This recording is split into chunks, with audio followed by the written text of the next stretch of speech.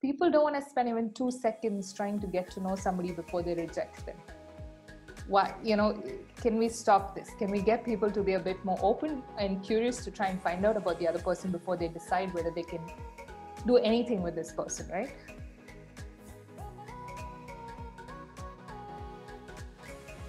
Hey everybody, what's good? Welcome back to the Next Move podcast. And if this is your first time on the show, we're a podcast that shares the strategies, stories, and tools behind people who are making an impact in their field.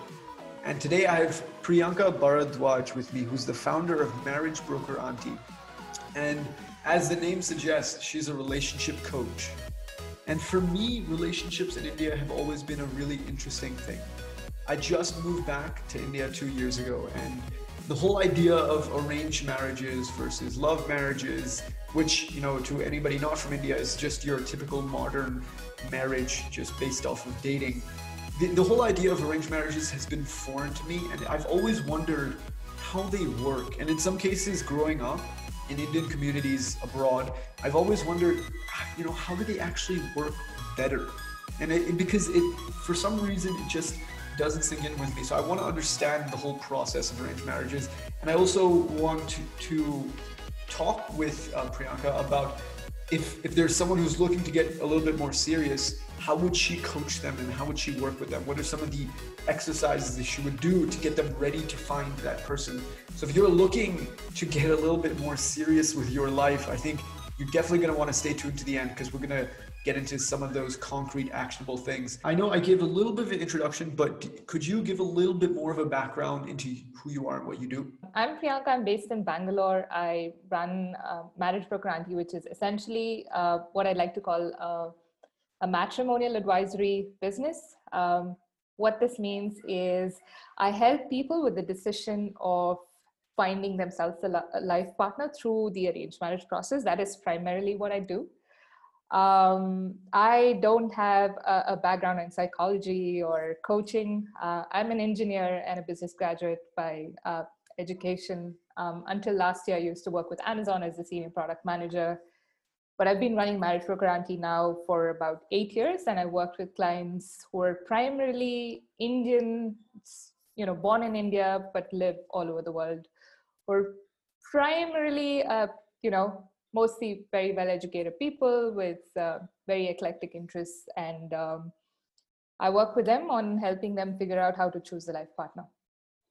So you're at Amazon, and what's the kind of thought process to help people get married? Was there something that happened in your life that kind of said, I want to help people get to this point, or what was the genesis of it? Right. It mostly started by chance way back in 2013, where I just, ended up setting up 2 friends of mine at work. They ended up getting married, and I decided to do more of this. And I set up a Facebook page, and I started talking to lots of people, trying to introduce them to each other and so on. But in the process, I got really interested in how people think, and how people make these decisions, where they struggle, and, what kind of advice that I've given them that kind of helped unlock something inside of them that allowed them to take things forward. So the more I did this, I started to realize I'm really interested and passionate and to some extent good at what I do. So that's when it really started becoming a little bit more concrete. I would say it's only from 2016 that this started having some sort of a form that resembles what it is today. And so I was going to go down a different topic of, finding out about marriage, and I think we'll get to that. But I first want to know, so you're saying you just had a knack for putting people together, and it worked with your first few friends. What is it about, what are the kind of qualities and things you look for when you're trying to get to people together? I'm actually going to correct you. I don't think I had a knack for it. I think I just got really lucky. I tried this once and it worked for me because I do believe this process is quite random. You're either lucky or not. I wouldn't say I have a knack for it. What I do have a knack for is being able to understand people. And so that was really helpful in helping guide people while making these decisions. when someone comes to you and is like, "Hey, Priyanka, I'm looking for some help. I have no clue what I'm doing. I keep getting in relationships. It's not working." What are the kind of first things you ask them Right. to get them on their journey, I guess, to something more serious? Got it. So what I normally do is I kind of listen to their entire story, every single relationship, going back right to the beginning, where we start to sort of pick out themes that really stood out in every single relationship, and we just lay it out there, so that the person can start to see a pattern on their own. I don't necessarily advise or coach them at that point. It is almost like me helping them put all the cards out there so that they can see it for themselves. So we start to analyze patterns. And a lot of times people do have patterns that they bring from, their own childhood, their relationship with their parents, relationship with their siblings, relationship between their parents that they've observed. So they start to bring all of those things into their relationships, and they start to notice that there is a strong sort of pattern to things. So the first step is really trying to help them become more self-aware, to understand why they do what they do and where it comes from and how that can manifest itself in relationships.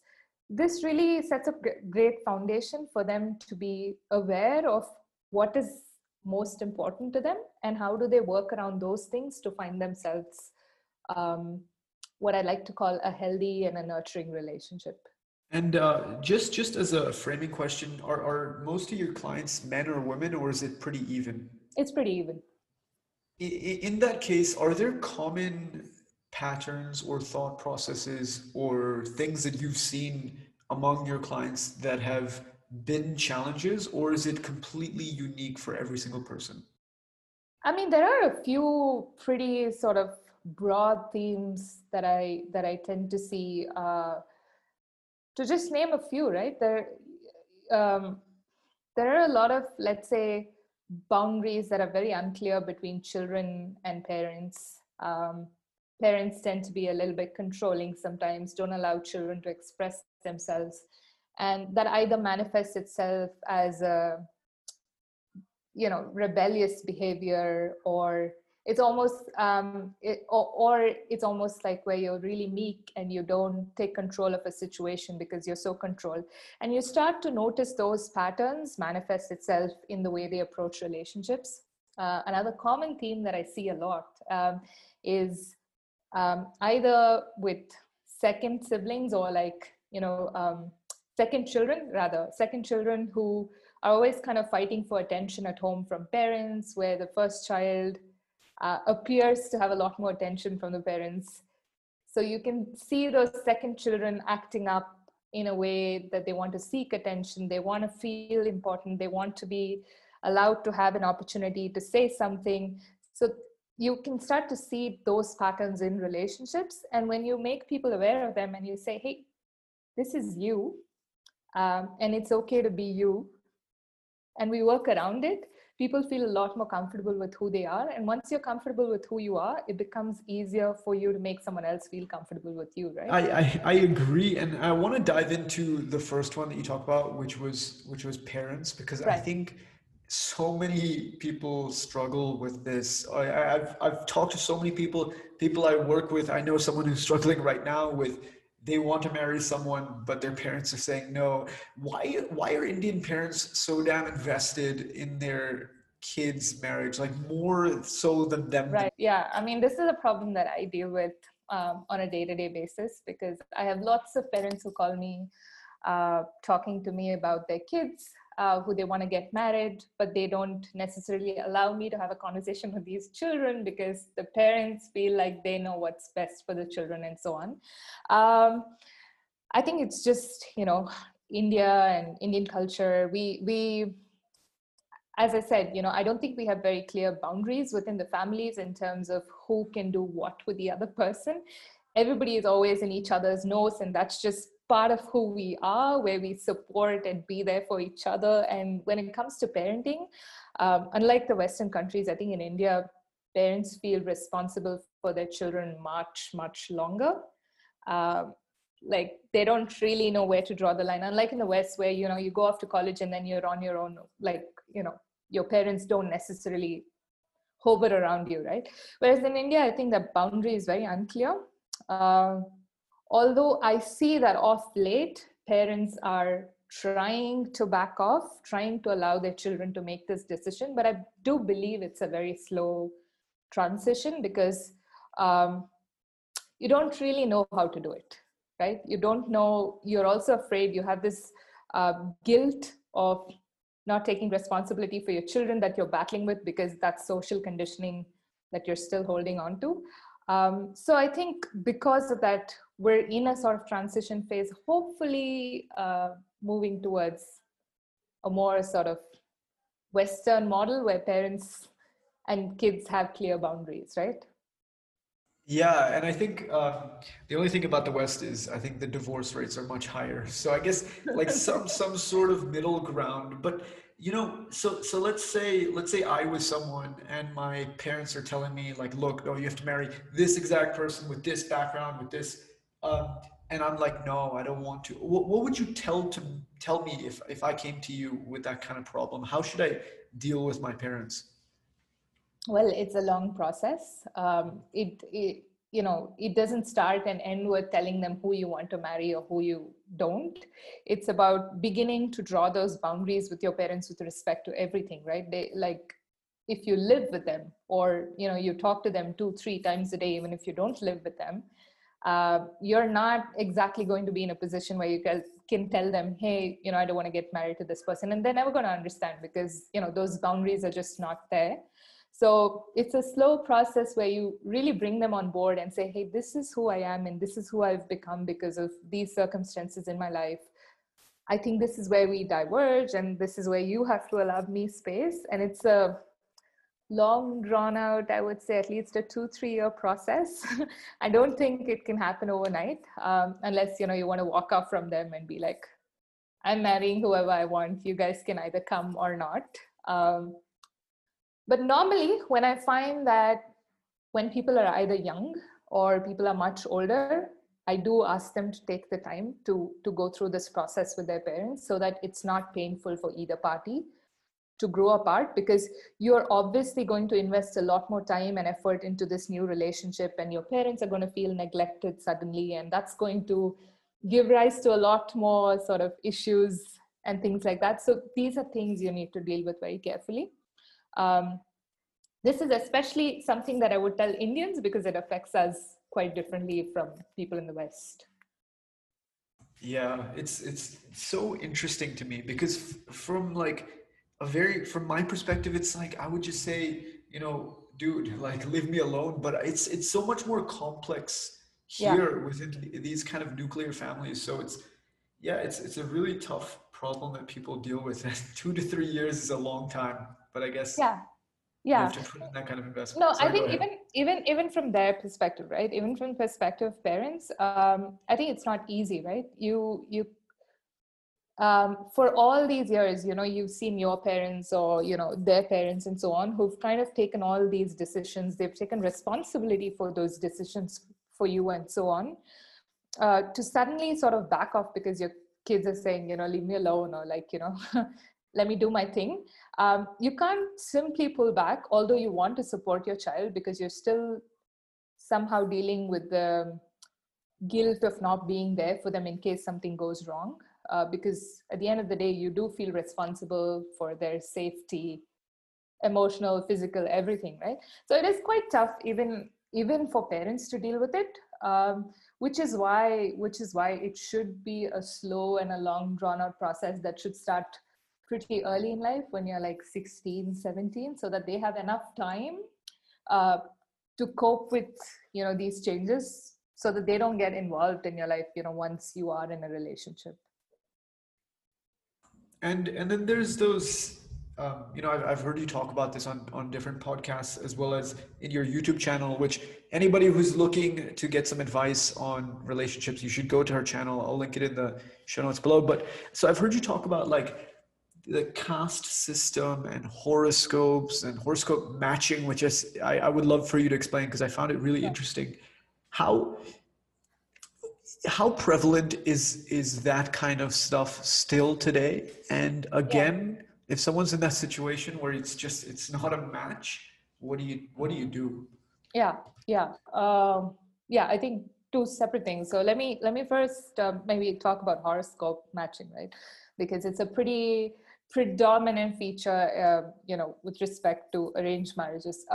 I personally don't believe in it or endorse horoscope-based matching, but I understand why it started how many ever years ago, right? Because you're you're you're somehow using the horoscope as a proxy to give you some sort of a guarantee that this relationship would be successful, because you don't know much about the two people haven't had an opportunity to talk, get to know each other, be compatible, whatever.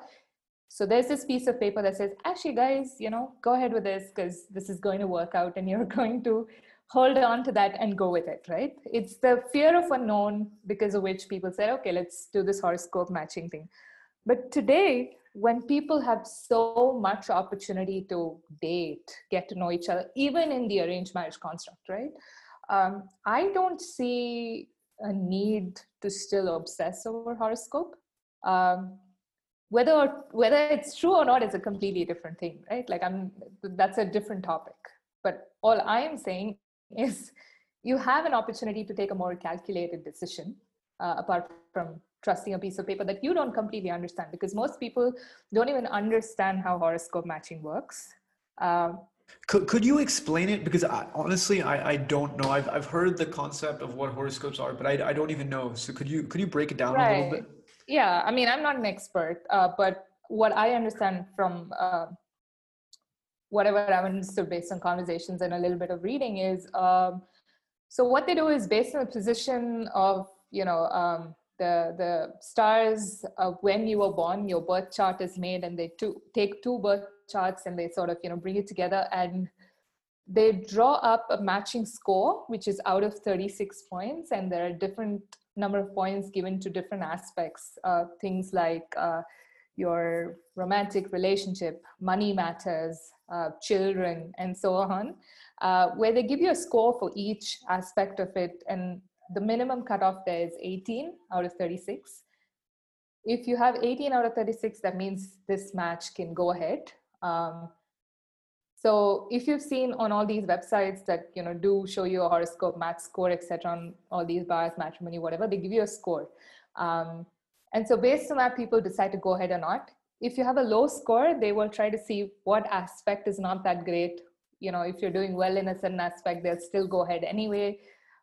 Things like that. So that's what essentially the horoscope matching thing does. Kind of predict the performance of a marriage across various dimensions.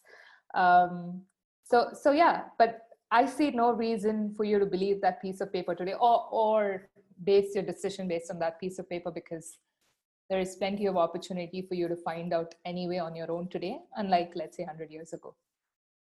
Yeah, I agree. Again, for me, that's a bit. It's different, and it feels like I don't know, a replacement for the dating process and kind of trying to expedite it. And I Yeah, want to get it. Sorry, do you have something to add yeah. there? I mean, that's the word, to expedite it. Right. Yeah. And it's interesting for me, and I want to talk about dating now. So when people are getting arranged marriage, I believe today it's not just, you're put in a room and you just met them and now you're getting married. There's kind of there's a in between dating process, right? So Yeah, for sure. is it like, if I meet someone, it's kind of implied that, we could get married and let's see each other for a little bit of time, or how does the structure work? This is just like dating apps. It's Really? a different name. That's it, right? Like, the way I view dating or matrimonial apps is they're just social discovery platforms. This is where you meet potential partners and you kind of figure out what you want to do. The only difference between the two is, with matrimonial apps, in most of the cases, both of you know you want to be married eventually. Like you're not opposed to the idea of being married. And that is, you're obviously on the platform to have a serious long-term relationship. So you just date like you date via dating apps. You meet different people, you see where this goes, it's pretty much like dating. Like you do everything that you do when you're dating. Yeah, there's just the idea that this could go there if it lead that makes a lot of sense. Yeah. And so let's say I'm filling out one of these matrimonial profiles or WhatsApp bios, which I also found very interesting. What is asked of me? Like what are the kind of factors that I have to put down to see if I'm a good fit for somebody? Well, pretty much like a dating app. Like The exact it's same not stuff? different. Yeah, no, it's Yeah. not different. Yeah, sure, you won't be putting pictures of you showing, I don't know, your chuddy line or something like that, like people do on dating apps. But Yeah. you know what I mean? Mm-hmm. Yeah, it's pretty much the same thing. I guess the only additional information that matrimonial profiles do give, which is kind of useful, is a little background about the family and things like that. Mm-hmm. Um, which helps build trust, right? You like, it just helps you understand, what kind of a family or what kind of a culture this person has grown up in, and you try to see if there is a sort of mutual fit, because a lot of profiles are managed by parents and they are making a judgment on behalf of their son or daughter, and this kind of information is really helpful. And so that makes sense. And I think, moving a little bit away from the shadi.coms and all this kind of stuff Mm-hmm. into the dating apps, the world of the dating Mm-hmm. apps, Bumble, Hinge, Tinder, Yeah. these are the main ones. Do you often suggest people to get on these platforms? And if you do you kind of give them, some guidelines while they're on, saying this is how you should use the app, this is the kind of people you should be talking to, or anything like that? Yeah. I mean, I definitely recommend that people try dating apps. Most people who come to me are usually on these dating apps already. There are some people who haven't tried it, but I definitely do recommend it to them, just to get some practice around speaking to people of the opposite gender, right? Like just to get a sense of what type of conversations you can have, what makes you comfortable, what doesn't make you comfortable, just to get some exposure. In terms of helping people figure out what kind of people to speak to, I don't do this exercise directly, but like whatever I told you about how we do this exercise on trying to figure out who you are and what helps you in building a comfortable relationship, people already kind of have internalized that, and then they figure out who they can speak to. So I don't necessarily say, hey, go speak to this person, go speak to that person on dating apps, but I do that on matrimonial apps. There have been like a few cases where I have gone on the dating apps on behalf of my clients, just to give them a sense of the type of people that they should talk to, but that's just very rarely. And you do it based on these questions that you ask them. Can you give me a little bit of an insight into a few of the self-reflecting questions? Because I guess, it doesn't have to be limited to marriage when you're trying to get somebody to open up about themselves and reflect. So what are kind of Yeah. the stuff you have people ponder on? Um, for example, one of the things that most people say in terms of what they want in a relationship is, funnily enough, is independence. Um, like they want freedom to be themselves outside of the relationship, and that usually comes from a place of them. Let's say, for instance, there are some people who would have lived away from home from the time that they're 18, and that is an integral part of who they are as an adult. So when I find that they're having conversations with people who live with their parents, things like that, I nudge them to remember what's important to them and why it's important to them. So things like that, like it's got nothing to do with the type of people that they meet, but it's got more to do with who you are and what could be important for you in a relationship. That makes a lot of sense. And I think for me and a lot of people, you're right. Independence is so important because, in a WhatsApp, like text call, it's so difficult to actually keep independent because, the worst thing on WhatsApp is last seen at this time, right? So if a message is sent and you didn't reply at that particular time, it's like, yo, dude, what are you doing? Like, do you like me or not? Yeah. And it goes both ways. So how, I don't really know how to structure this question because this is kind of a question for me because I have it. Uh, and it's weird to ask, is there like a cadence of kind of timing how often you think people should be talking? Because I don't think people should be talking every single day because you will run out of things to say. Yeah. See, I'm actually gonna take a step back because a few days ago,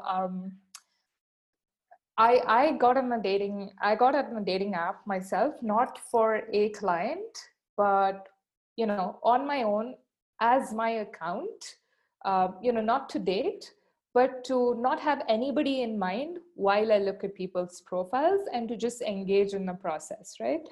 I found that, I just kept swiping and swiping and swiping. After a while, I almost got irritated when I had a match because that meant that I had to type and I couldn't continue swiping. And I was like, this is absurd. This is weird, right?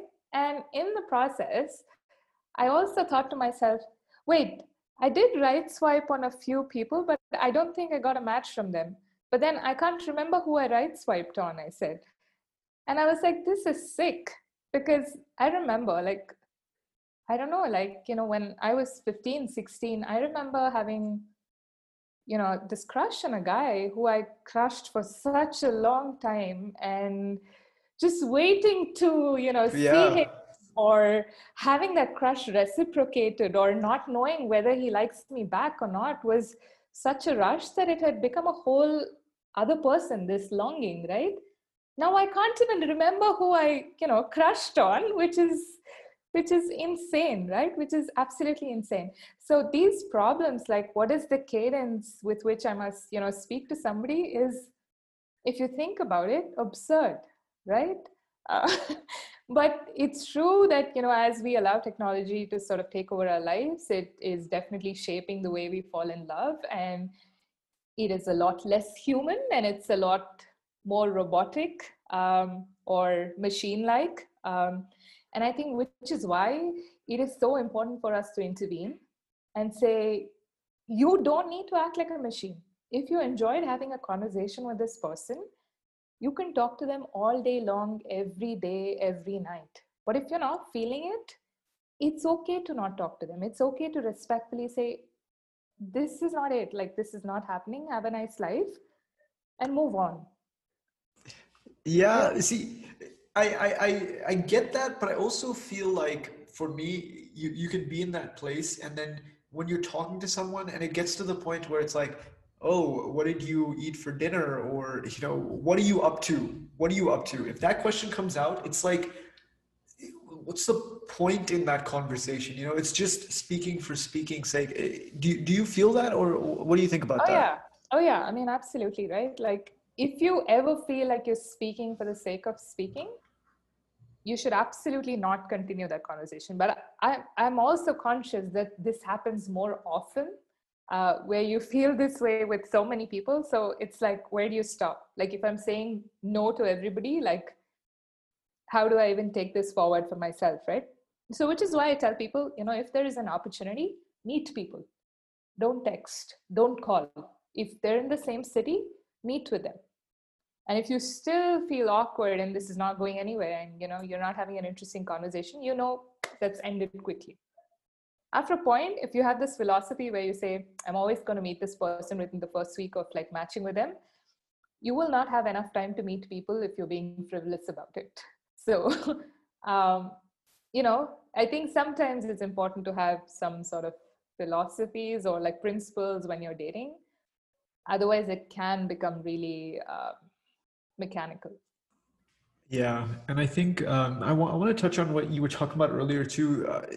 I've been on dating apps, and it's sometimes you're like, this is very incredible because I know people who've gotten married from dating apps, Yeah. and I I also feel like when I'm on dating apps, generally my happiness is lower. I don't know what it is. I just feel like in general, I think the idea of swiping on a human being, like, nope, yes, 100% based on looks. I think like most people 100% base it on looks, and you're just like that it feels a little sick. Like you were saying, it feels just I'm actually, I'm not even sure if it's about looks. I just feel like it's based on when your finger paints. Like, okay. yeah. Because I was swiping, and obviously, I'm not as adept at swiping as like a 16-year-old today. Yeah. So I just kept swiping and swiping and swiping. At one point, I was like, "Oh shit!" I saw somebody I knew in the previous like swipe, and I swiped right on them on the next person. I was like, "Oh shit!" I matched with the next person, and that's when I thought to myself, I'm not even stopping for a second to see their face properly. Like, I'm not even looking at them. Like, what am I doing? It's really weird, and then I don't know, just the whole process is like just I don't know but it's worked, in the past It I've met has. some It has. great people. I think it has. And I think I would attribute that to luck. Um, Right. I would say that, some people obviously got lucky enough to have not had to swipe 1,000 times before they met someone interesting. Um, but yeah, I mean, I do know people who've met interesting people, had tons of interesting conversations. But one of the trends that I do hear very often from people is men on dating apps are less sure about wanting to be in a long-term relationship when they're on a dating app. They're potentially okay with that being an eventual outcome, but they're not necessarily there to start a long-term relationship, for instance. Women, generally speaking, are a bit more there to have a long-term relationship. I mean, this is a trend that I've, understood based on conversations with lots of people. And men are sick because I know guys who just like they just swipe, right? They'll swipe on everybody, and then once the likes come in, they'll filter out who they actually want to talk to. So Oh, really? it's I mean, yeah. I guess some people have the luxury of doing that, but I was trying to do this experiment where I was trying to see which city has a lot of women. Mm. If you're in Bangalore, I don't think men have the luxury of swiping and matching with 20 girls and picking two, because I don't think so many women are available on dating Yeah. apps. So No, but yeah, maybe Bombay. I've just seen Yeah. guys do this. They're not even looking at the screen. I'm just like, oh man, that's not a great thing to do. Yeah, But yeah. and okay, I want to get into this too because it's a question I have as well. When I've been on dating apps, um, you how do you create conversation? Because you're just like, hey, what's up? Because you don't know this person, at Yeah. all. So how do you kind of what do you do to create a little bit of conversation? Yeah, yeah. I mean, it is, the format makes it quite daunting, right? So there's this pressure of trying to be interesting, whereas at the same time, you don't want to sound like you're trying too hard. Um, so, yeah, I mean, again, right? You could just be as casual as saying, "Hey, how are you?" Or alluding to something that they mentioned on their profile that caught your attention, which is why you, let's say, swiped right on them in the first place, right? Um, that helps you. That helps make the conversation more engaging, because they know that you took notice and it wasn't just because your finger hurt and you stopped at them. Uh, so just letting the other person know, hey, I am curious about you, is always helpful. Um, I know it's easier said than done with men, because women do get a lot of messages, and men have this added pressure of trying to be like more interesting. But like generally, what I would say is, if you're a remotely decent guy with a decent sort of profile, nothing too cheeky or shady, likely the woman will respond if you're saying something that shows an interest. Okay. Okay. Yeah. Yeah. It's very like, like you said, I guess it is based on your profile. What kind of, I on some of these profiles, they like Hinge, they ask you questions and then you have Yeah. to respond to those questions. So I guess Yeah. that gives you an insight into somebody's personality. Yeah. Yeah. I mean, And absolutely. Because I, I mean, having said that, right? Like I'm also aware a lot of, guys have told me this, where they try to ask girls these questions based on, what they've said on their profile, whereas, girls can be super sort of rude or sound very disinterested, and that pushes off guys, and they're a little bit scared about how to make conversation. That is also there. But then, you just have to hope for the best, right? Like, just because it's happened to you a couple of times does not mean all women out there are like bitches or you know. yeah, yeah. And Yeah. I think you, from what I've learned from using these apps, is you just have to use it in a healthy manner. They're built to addict you. They're Yeah. trying to get you on the platform as much as possible. They do that thing where you're out of swipes so that you are like craving to get back on the platform. Right. Understand that these people are trying to mess with your mind a little Yeah. bit, Yeah. so you use it in a in the manner that it can actually be helpful for your life. Yeah. Yeah. I mean, believe me, if I had the power to actually change the way we could love, I would do it already. Like, because it just makes me so uncomfortable. What do you mean by, like, what would you do if you could do something? Um, I mean, I obviously tried doing something about it, but obviously at a very small scale.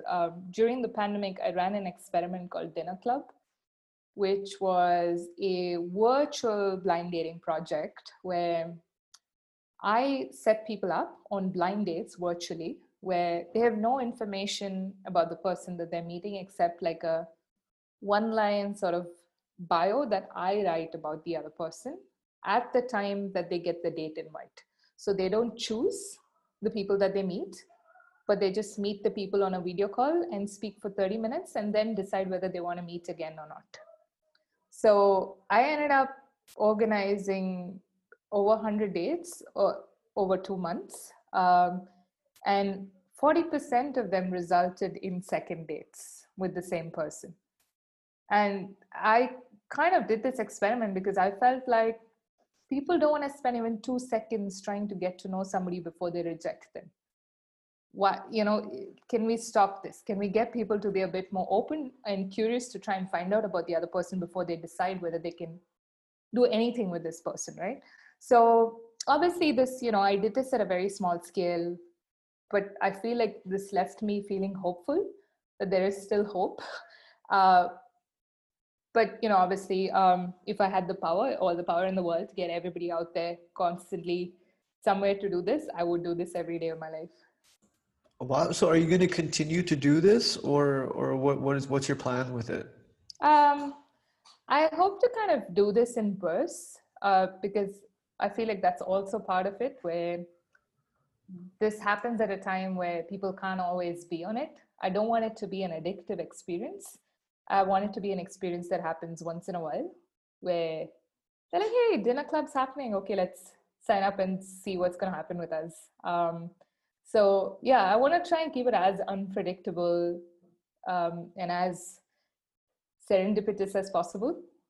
But yeah, obviously it takes away a lot of my time from my work, but I enjoy doing it. So hopefully the next time I have a bit more time, I'll do it again. Cool. So everybody swipe responsibly and look up for dinner club invites. I think honestly, I've learned so much from this conversation, and I've really enjoyed it. I want to ask you one final thing. So if you had any advice, it can be a guy or a girl who's looking to get more serious with their life. What's that? Or in terms of finding someone, Yeah. what's that one thing that you would tell them that kind of works for everybody that they should start to do before moving forward? Yeah. Yeah. So I think this varies a lot depending on what age you are. And I'll start, as early as when you hit puberty, right? You hit puberty, you're obviously experiencing a lot of new sort of emotions and feelings. Your hormones are acting up. If you find that, you're a lot more perceptive to certain things that you previously were not, and you want to experiment, please do so, and do so as responsibly as possible as a young adult, to really explore those feelings, to really, see where this takes you, right? Because it's important to pay attention, and to not shove that away saying, okay, till I complete my education or till I get a job, I'm not going to try and find a girlfriend or a boyfriend or whatever. It's okay, it's healthy, it's a part of life. Start to really understand people that you fancy or genders that you fancy. And when you feel old enough, responsible enough to be able to emotionally be responsible for another adult, it is okay to start having serious relationships. And relationships are a lot of work, and only when you feel really ready for it should you sort of jump into it. And I think for any relationship to work, respect is really important and commitment is really important. Everything else becomes secondary. So if you find yourself in a place where you feel like you're ready for that step, I would say go out there and meet people. Dating apps are fine, but try to expand your own sort of personal network of people who could potentially bring you closer to someone you could likely get along with so well that you can, spend a long time with that person. Yeah, and I think thank you for that. I think that's an amazing place to wrap up, Priyanka. I just want to ask you one final thing. Where can people learn more about you, and if they're interested in your services, where can they go? Yeah, so I've got a website. It's marriagebrokerAuntie.com. That's MARIAGEBROKERAUNTIE.com. There's information about my Facebook and Instagram and Twitter pages and so on. So they can reach me any of these places. Well, wonderful. And thank you to everybody for tuning into this episode of the Next Move podcast. If you had any questions for Priyanka, make sure to leave them in the comment section below and I will send them over to Priyanka and we'll get back to you. And yeah, thank you so much for tuning in. Make sure to hit that subscribe button and see you guys in the next one. Thank you.